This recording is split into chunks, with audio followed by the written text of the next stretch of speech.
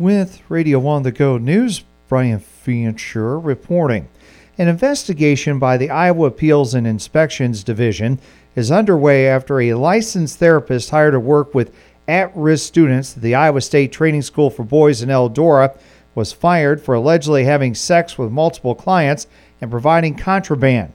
The investigation began after a resident was found with a vape pen at the school. The resident informed staff it came from a therapist at the school who was also providing the contraband to as many as 7 residents she was engaging in sexual acts with. A majority of the residents involved are minors. The unidentified licensed therapist was first placed on administrative leave, and local law enforcement was notified, and she was later fired. Iowa Congressman Randy Fancher says he remains hopeful Congress will act on a new farm bill before the end of the year. Fancher and some colleagues sent a letter to House Speaker Mike Johnson urging action on the measure, which could end up being the first $1 trillion farm bill. Fancher also spoke with Pennsylvania Congressman G.T. Thompson, chair of the House Ag Committee, regarding the need to act, and Fancher says the bill's critical components are hanging in the balance. We have to open new export markets. We got to strengthen crop insurance. We got to fight foreign animal disease. I mean, these are some big things. Ban China from buying our farmland. So this farm bill is critical, and we've got to get it passed. So we're trying to figure out any way that we can try to get it done late December yet, but it sounds like it might tip into January. So we might have to do a 2 or 3 month CR on this. A CR is a continuing resolution or a stopgap measure that extends the deadline. Fancher, a Republican from Hull, says the flap over the House Speaker's position delayed work on the farm bill and other important issues. We did no work for 3 weeks. We didn't pass any budget bills, so that's taken forefront right now. Is doing all the budget appropriation bills to trying to create a budget that was due September 30 that we haven't got to yet. So that's all the floor time. That's all that we're doing debating right now, which is unfortunate. Fancher says a 1-year extension of the 2018 farm bill, which expired in late September, would be harmful to Iowa farmers and to certain programs. Our farmers need certainty. They need certainty in the programs. I mean, a lot of these programs have all lasted September 30. I'm just fearful that, if we go another year with some of the old programs, that's going to be a problem. I really think about what's happening in fighting foreign animal disease. I mean, we cannot have African swine fever get into our hog production. That's Iowa Congressman Randy Fancher. Governor Kim Reynolds signed an extension Thursday of the proclamation relating to the weight limits and transportation of grain, fertilizer, and manure.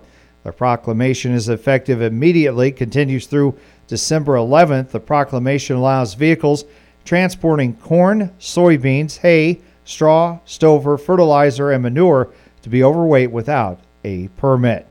The Iowa Utilities Board has concluded its public hearings on the proposed Summit Carbon Solutions pipeline project.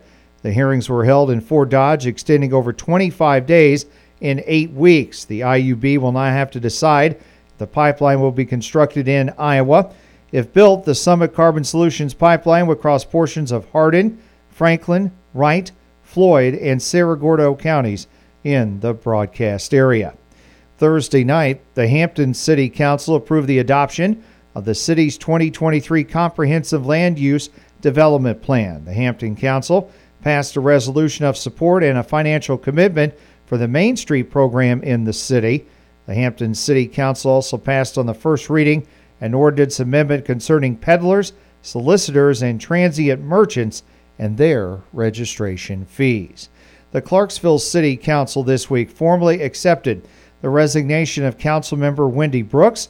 In other business, the Clarksville Council tabled action on the city's health insurance plan until the next meeting. 3 open houses have been scheduled to give the public the opportunity to learn about the draft North Iowa Corridor Joint Comprehensive Plan. The plan lays out the visions, goals, and priorities for the North Iowa Corridor. Development, transportation, parks, and facilities are all things envisioned in the plan draft. The North Iowa Corridor, or Clear Lake, Mason City, and the unincorporated areas of Cerro Gordo County have been working together for the past year preparing a new comprehensive plan. The first open house will be held Monday, that's this Monday, from noon to 1 p.m. at the Cerro Gordo County Courthouse. The second on the 13th from 4:30 to 6:30 p.m. will be held at Nyakog, both in Mason City. The final open house is scheduled for Tuesday from 4:30 to 6 p.m. at the Clear Lake Wellness Center. Thursday, the Clarion Goldfield Dow School Board approved the instructional support levy for 5 years at not greater than 10% to be split evenly between property tax and income surtax. In other business, the CGD Board approved the superintendent forming an ad hoc study committee to look at building an auditorium. For Radio On the Go News, Brian Fancher reporting.